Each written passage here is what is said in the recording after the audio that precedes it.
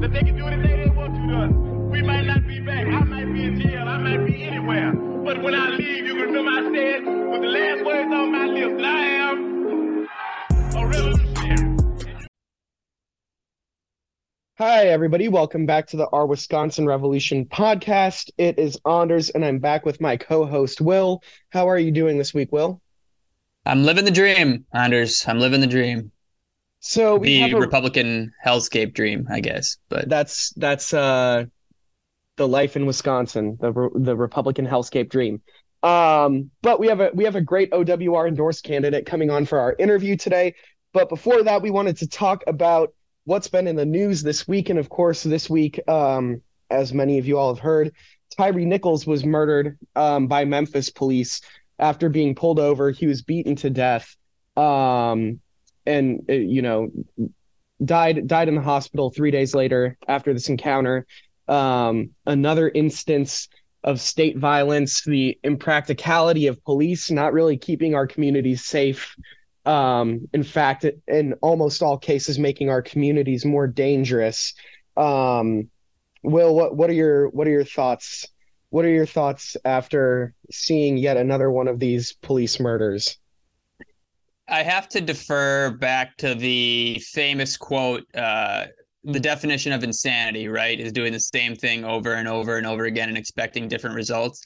I don't understand how many times we're going to have to see the police acting essentially as a gang above the law with no repercussions. And you can say, oh, the officers were fired, they were arrested. Yes, they were, but that doesn't, when you punish individual officers, that doesn't address the systemic problem whatsoever. Yep. Memphis police, if you've seen the video, there was significantly more than 5 officers on the scene. Yep. And the whole story about, it's just a handful of bad apples. Well, you're not a good apple, quote unquote, if you're standing around watching the bad apples poison your community, beat up innocent civilians. Come on. And I know what has been so frustrating, I think, in the aftermath of this is you talked about the definition of insanity here. Yet Democrats have decided that their response to this in Congress will be the exact same as, the last 10 times this has happened on the national stage, which is, let's take out the George Floyd Justice and Policing Act, which has already failed, and by the way, would not have actually prevented the death of George Floyd himself. This bill that was, greatly inadequate, and has already been blocked by Manchin and Sinema a few times, and just parade that same bill around and, supposedly act like they really, really care. And then when the bill gets defeated, they go, oh, shucks, maybe next time. Or the classic, well, we just need better training, which is essentially just saying more funding. They're just saying we want more funding to throw at these. And the solution in reality, regardless of what people have been saying the congressional response is, the congressional response in reality to this has been more funding, more funding, more funding, more funding, more funding. That has been the entire Biden administration's MO, is maybe if we throw a ton of cash at our police departments, they'll finally get trained well enough to not go around murdering innocent people, which really doesn't seem to be working right now. The money and cash that they're throwing at all these departments is just further emboldening them to go and act like they're literally immune and they can do whatever they want. Well, if you've looked into the history of some of this police training, there's a handful of examples of former cops who have essentially made that their career. They go around the country putting on seminars for other police officers, and what they talk about the vast majority of the time is the most important aspect of your career is coming home at night. That's it. We don't care about anything else as long as you make it home at night. And they've kind of internalized this. It's a war on the streets. It's us versus them mentality. They officers want to sit around and act like, why don't people respect us? They see us like we're an occupying force. Well, maybe if you didn't have your own unique flag and act like you're beyond the repercussions of the law, people wouldn't see you as an oncoming force. Right, exactly. And I think too, I'm originally from Minneapolis, and in Minneapolis, we have a police force we have a massive police force. I think we have almost 1,000 uniformed officers in the city, and less than 10% of them actually live in Minneapolis. That's why these communities feel that you are an invading, penetrating force. It's because you literally are. You're coming into these communities, and that's done on purpose. Ring, white, rich suburbs, yeah, literally to go and fight this war that you're talking about, to feel like they're in a war zone.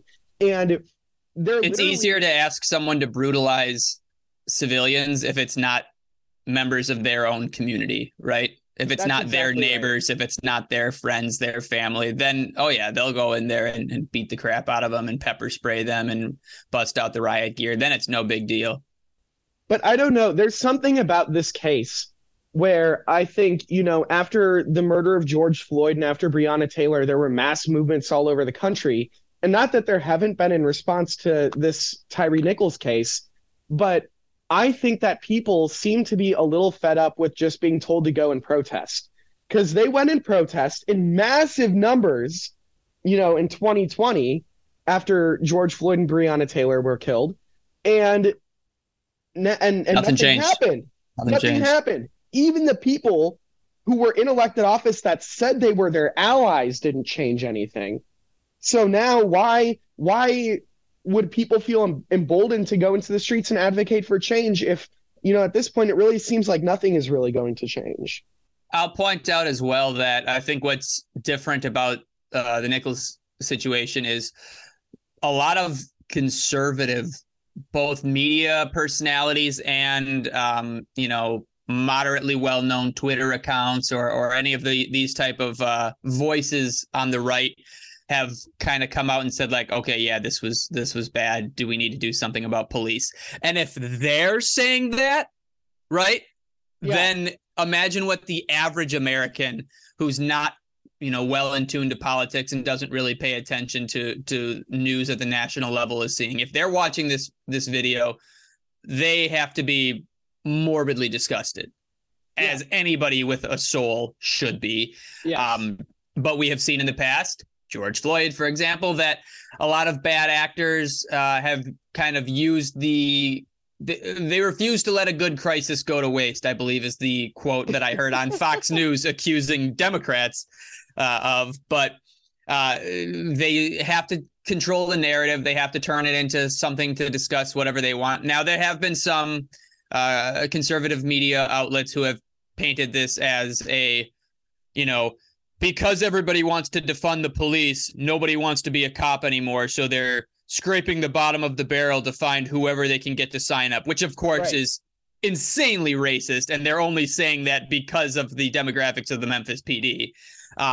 But it's going to take a national movement of all Americans getting behind the idea that the police are not here to protect us. They're here to protect and serve the interests of capital, to maintain the status quo, nothing more, nothing less.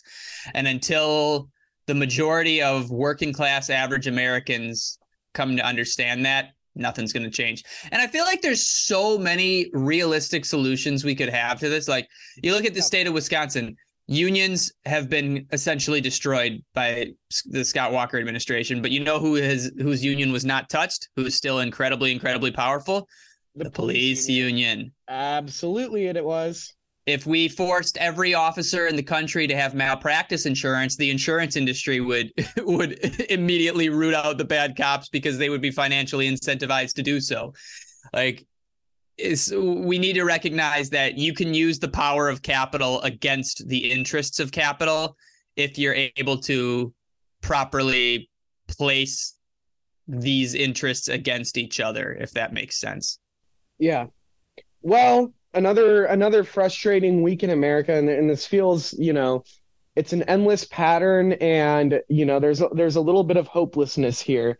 But on a lighter note now, I want to transition to our interview with Sam Harshner, who is an OWR-endorsed candidate for the Shorewood Village Board of Trustees. Hang on, and we'll be right back with Sam. So we always say the Black Panther Party that they can do anything they want to us. We might not be back. I might be in jail. I might be anywhere. But when I leave, you can remember I said with the last words on my lips that I am a revolutionary.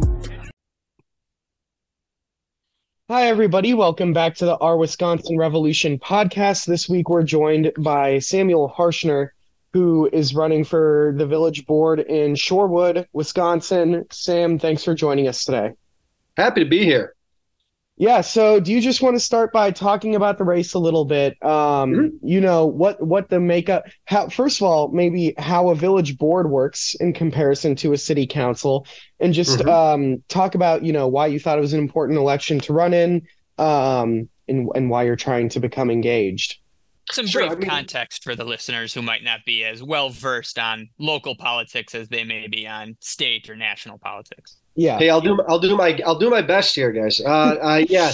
In general, you know, a village board is analogous to a city council or a common council like Milwaukee has. The big difference in villages like this is that there's often a village manager that does a lot of the day-to-day operations of the city. There's not really a mayor. So when you're interacting with the city operations, there's no elected official at the top of that heap, right? But so the village board really serves as the the voice of the people in the operations of the village, right? And it's done to maintain continuity because many of the issues dealt with at a local level like this are highly technical, and so traditionally there's been a desire to have a somebody who's a career staffer, somebody who's apolitical in charge of those operations. So the village board is again, it's a nonpartisan election. Like all local elections in Wisconsin, and we're here to serve as the voice of the people in local government. On top of that, at the local level, you always have to distinguish between there being two local governments, right? There's always a school board as well as a village board. So the village board really handles all government local government operations outside of education. So that's everything from the local police to the infrastructure, infrastructure workers in town, garbage disposal, street and road repair at a local level, things like that. So, also villages and, the village government is also in charge of economic development policy and zoning policy, which is where it really has, where the rubber hits the road in terms of economic development, right? So, what businesses come in, what does the business district of a locality look like? What is the housing stock like? Those are the sorts of decisions, that a local village board would make. So I'm not sure if that's comprehensive enough, but that's the gist of it. Yeah, no, that's very, very helpful. So I guess my first question then would be, what have the main issues that the Shorewood Village Board has been dealing with right now? And, if it relates at all. Almost every local candidate guest we have on complains about the Republicans attacking shared revenue, the fact that municipalities have less and less money to work with because Republicans are refusing to, share taxes with local municipalities. So what are like the main issues framing this election? Well, I'm not gonna disappoint you because I'm gonna go right to that. So I mean, there's been a long-term effort to foist cuts upon local government as a means of avoiding responsibility for cuts on the part of the Republican Party. So you cut shared revenue, don't give localities their share of the tax revenue. At the state level, you end up with a situation where local government is consistently in a fiscal crisis and has to cut and find efficiencies where no efficiencies remain, and that causes a lot of problems. But that's really a broader, there's a broader trend, that really starts in the 1970s with local and municipal government that's rooted in the phenomenon and the economic movement we call neoliberalism, which is again backing away from funding operations through taxation and through the direct provision of services towards an indirect model where the way in which you the only way in which you can affect local, vitality, the well-being of a community, is by engaging in economic development policy, i.e., offering incentives and allowances, kind of freedoms for local businesses to come in and operate in your territory as a means of increasing tax revenue and increasing economic vitality in the area. So we're in a situation where you see a race to the bottom, and this is, all local governments face this, where you cannot raise taxes because you'll lose out on job providers. You will lose out on local businesses coming into your area, and so you're in this ever increasing cycle of cutting services, offering better and better incentives to local businesses to come in, and it's just unsustainable, right? And I think that's really we're really starting to see. That's something that hit cities first. So, it's starting in New York all the way back in the 1970s. Detroit declared bankruptcy. Milwaukee is facing serious problems on this front as well. And we're seeing it at other smaller localities, the suburban areas that have been relatively insulated from them because of higher property values. The upshot is, the only tool left in our tool belt is this economic development policy, whereby we, through tax incremental financing or kind of allowances or variances from our zoning code, we try to inspire businesses to come in, set up shop in our area, increase the tax base, so we have more money to help our citizens, right?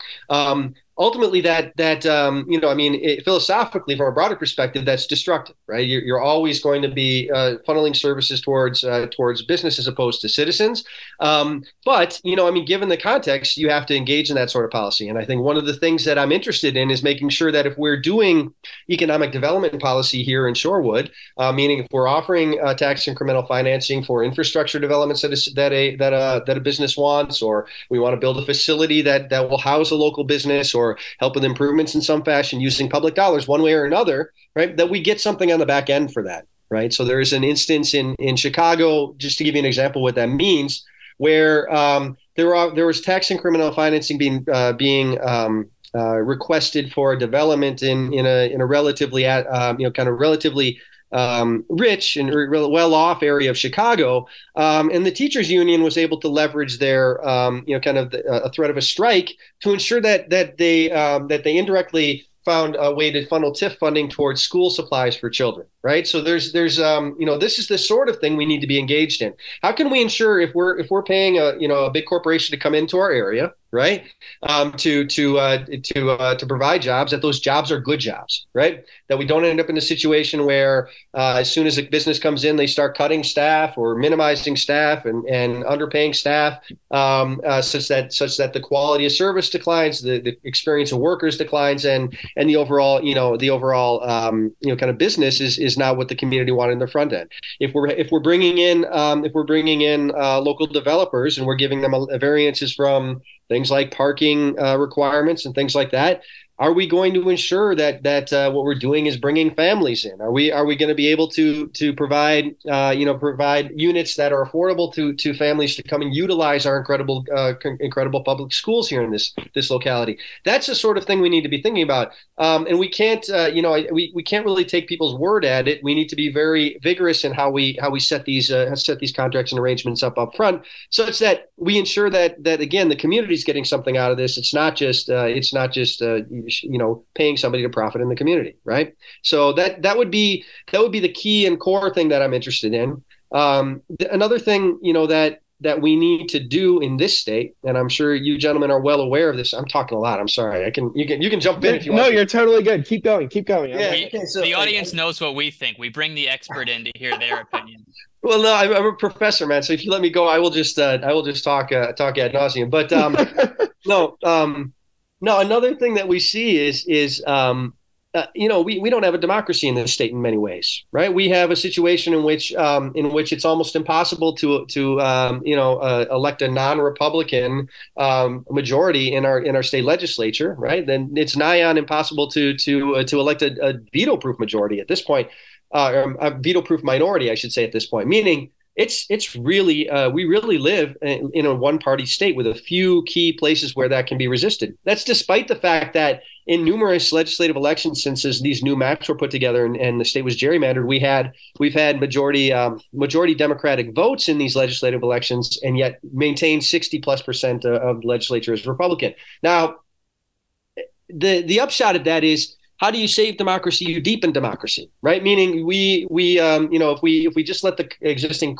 voting patterns go and attempt to change things in that way, we're not going to see people move away from their traditional allegiances, and we'll end up with this kind of minoritarian government that we've had for the past decade. The key is trying to engage people at a local level so that we start to organize people to recognize that democracy is something that you experience and act on in a day-to-day life, meaning organizing people to actively resist the really corrosive policies that this Republican regime has instituted for the state. And you can use local office to serve as both a voice criticizing that, but also as a platform to help organize people to push back against these these unjust regimes, right? So I think that's another thing. Is that I'm an organizer at heart, and that's what I want to bring that to office as well. I'm not sure if that's enough for the time being. You guys have any questions? Something you touched on earlier was, of course, public dollars, and yeah. That has to bring the quote to the forefront: socialism for the rich, rugged individualism for the poor, right? We Right. have two different economies in the United States, and we're seeing this movement nationally, power to the people, right? Campaigns to work towards a more green, renewable, reliable energy source for the future. And this begs the question, of course, municipally owned utility companies. What is your stance on this? Why private utilities are causing problems across not just the state of Wisconsin, but nationally? Particularly, we saw this in Texas. For those who follow the news, would know of that story. How are we able to take this next step to take something that is used by every single individual in the state, but has been privatized to allow the profits to flow into the hands of a very elite few? I mean, generally speaking, you see public utilities operate more efficiently than private utilities, at least in terms of in relation to the consumers, and that's largely, I think, because public utilities don't owe any allegiance or dividends, for that matter, to stockholders, right? So you can any profits or any money that comes in the door can be reinvested in making the system more efficient, making it more green. Making it more equitable by ensuring that people don't lose their electricity, their heat in just because they lose their job or they experience hardships of any other kind. I'm for publicly owned utilities, and I will continue to work with the Power to the People campaign in Milwaukee, and would be an advocate of that in our area as well. So that's a long-term organizing project, right? That's not something that's going to happen overnight. That's going to take a lot of educating and a lot of building of power. No pun intended. The other side of that is that the private utilities have all the money in the world and all the incentive in the world to really push back against this and really try to present public utilities as inefficient, as destructive, as a fool's gambit. They have the resources to do that. We have people, and we have to use people and personal connections and organizing to push back against that. But I mean, to sum up, I'm for publicly owned utilities, and want to build towards that, and not just in Milwaukee, but in suburban areas as well. And the irony, of course, is that these private power corporations are able to use their wealth, their influence, their lobbying money to get into the heads of officials who are able to purposely defund these public utility companies, thus creating a lower quality product, which scares the majority of people who aren't well versed on the situation into demanding a need for more private enterprise. Yeah, I mean, the bar is always harder with change, right? People know what they have, and even if they're not happy with We Energies, which is a pretty common sentiment, you have to convince them that things aren't going to get worse, and that's the work we have to do, right? So really educate people on the fact that public utilities can be just as, if not more efficient, more cost effective than private utilities, right? And certainly, because they're democratically held, because they don't have short-term profits in mind, but have long-term, kind of the long-term well-being of the citizens in mind, like certainly will make it easier to transition towards green energy than it would under a private utility. Mm-hmm. So I wanted to ask about you've mentioned a few times that like at heart you are very much an activist, and along with OWR endorsing you, you have DSA's endorsement as well.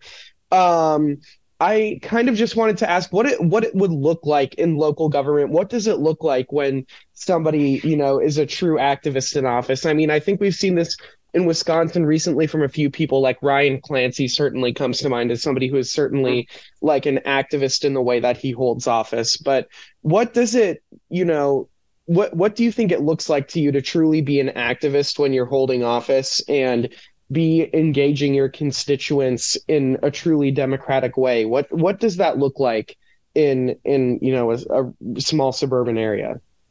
Right. No, I mean, it's some of that will be learning by doing without question. But I think the first of all, it means being utterly transparent about both your motivations and about what you're trying to achieve and what you see happening. Including people's voices within the policy process as much as possible. It would mean finding people and who are educated and interested on a given issue, and asking them to help reach out to others to start to educate on issues of policy. Bringing public voice to bear on issues that are controversial or that require in which the popular interest might be at odds with what those in office are interested in. I mean, it means doing organizing work, right? So I'll give you an example of what I envision in some ways. I work at Marquette, and in a couple of years ago, during the midst of the COVID crisis, there was an effort or a desire to cut a bunch of staff from Marquette as a cost cutting measure in the midst of the pandemic. And I and a number of other colleagues did some organizing work to try to push back against that to save jobs. One of the things that I and a close colleague and friend of mine were able to do was to reach out to other Jesuit schools across the country to form a network that was able to apply pressure not just on our individual universities, but on the Catholic Church, on the Jesuit order, and things like that, to try to say, hey, listen, in an environment like this, saving your budget by cutting staff instead of going into your endowment is irresponsible. And so we did, I think, ultimately save quite a few jobs as a result of that. And it was that horizontal organizing, reaching out to other Jesuit universities and pulling them together based on our common interests. I think that was really one of the most effective things. And I think, so it's not only deepening, kind of our, discerning what the public interest is in the community and trying to organize people to make sure their voices are heard, but also, reaching out to like-minded, kind of local officials who have a common interest in creating a more just Wisconsin and more, more progressive Wisconsin, to try to put pressure on the state government as well will be useful as well. And so there are any number of people who are in local government that are interested in pushing for substantial change at the state level. And we need, individually, we're just voices in the wilderness, but together there's the capacity to start to amplify, make our voices more than the sum of their parts, right? So those would be the two vectors, right? You go deep in the community, you go out horizontally within people that are in similar roles. I don't know if that makes sense, but that's no, yeah, that the broad from the broadest, most abstract standpoint. Yeah, it absolutely does. And I think that you have, clearly such a strong experience in doing this work already that I think that provides a lot of confidence because, a lot of the time when you have people who are taking up some of these fights, like, workers' rights fights for the first time when they get into office, it can be hard to orient yourselves, especially in a system where, it's the system is designed to fight back against a lot of those changes. It's good to have that experience and that orientation. I guess the last question that I had, I was wondering if there were any key issues in your community or any issues that we didn't ask about that your campaign is highlighting, or anything that we may have missed?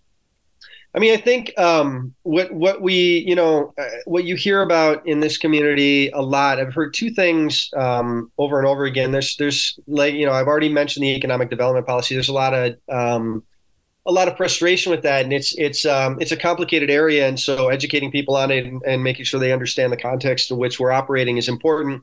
So that's been one thing, right? And again, I want to see economic development that ensures that whatever private partners we engage with are giving back to the community in substantial ways, not just not just operating for profit, right?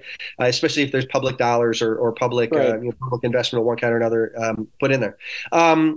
The other thing that I hear a lot is transparency, right? And that was something I didn't expect, but and that's why doing the doors and knocking doors is really important.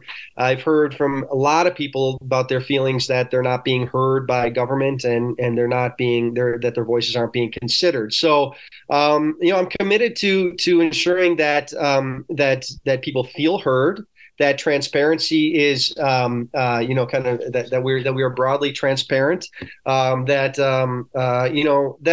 if we're going to go against the public voice, that we explain ourselves and hold ourselves accountable for those choices. Right.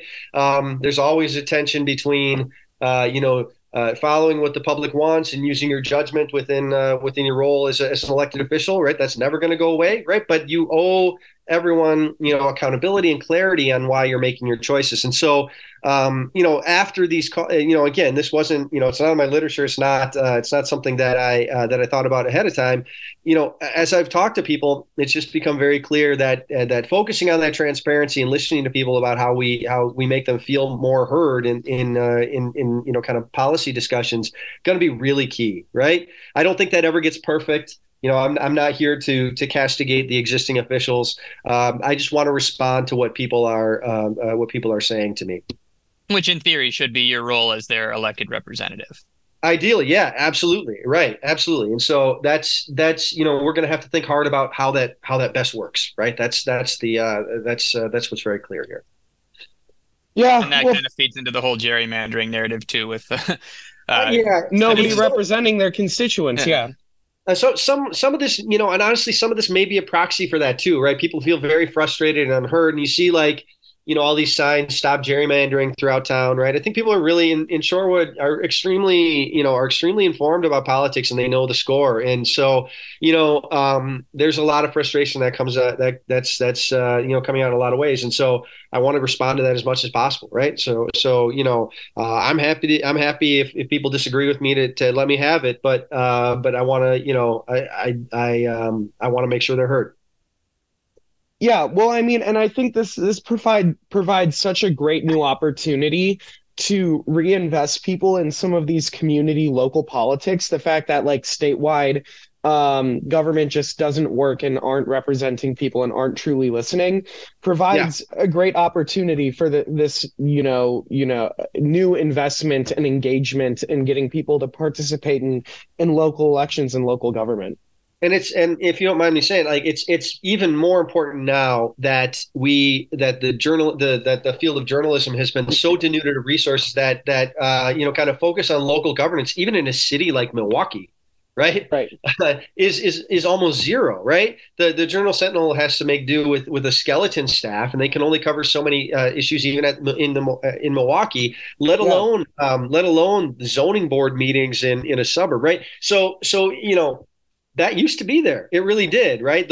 There used to be reporters at school board meetings, at the village board meetings, at zoning board meetings. These are important discussions. They matter to people's lives very directly, and we don't have the field doesn't have the capacity to do that anymore. If we're not making sure people hear about these things, they won't, and that turns governance into something mystical and kind of beyond everybody, and people can't feel like they don't even have the slightest clue what's going on, because how would they? Most people don't have the time to hit up like 3 or 4 meetings a week to kind of get their heads around the issues. So really, if we're not doing that outreach in a really substantial way, right? And again, I don't want to castigate or cast aspersions at the existing people in office, right? It just seems like people feel like they don't know what's going on, and when they don't know what's going on and they see things happen, there's all sorts of connections they make that may or may not be true, right? So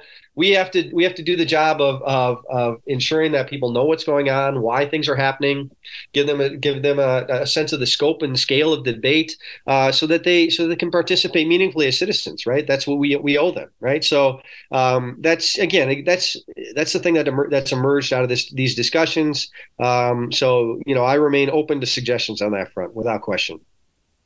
Well, Sam, thank you so much again for coming on and first of all, working with us and fighting for the people that, are often not represented in local government. And thank you for working with us. Thank you for coming on the podcast and talking about your race. Do you, just before we go, want to drop anywhere where people can find you online, volunteer, contribute to your campaign? Wow. Off the top of my head, I know they can reach me at voteforsamharshner@gmail.com. What's my Twitter handle? Sorry, I'm just pulling this up. I apologize. No, you're totally good. We added this anyway. So. What's that? Oh yeah, we can edit it up anyway. So right, okay. You'll sound like you knew it right away. No, I should, but I don't yet. It's at Sam number 4 Shorewood is my Twitter handle, and my Instagram is 1 second here. We will get that. This is the part I'm not terribly familiar with, right? My Instagram handle is Vote for Sam Harshner, just like the email address. So there's so that would be the ways to get in touch with me right now. The website is almost done, but it's been a laborious process, one that I'm not familiar with. And as soon as I get that, I'll shoot that link over to you guys. Awesome. Well, thank you, Sam, so much again for joining us. And thank you, everybody, for listening. We'll see you guys next week.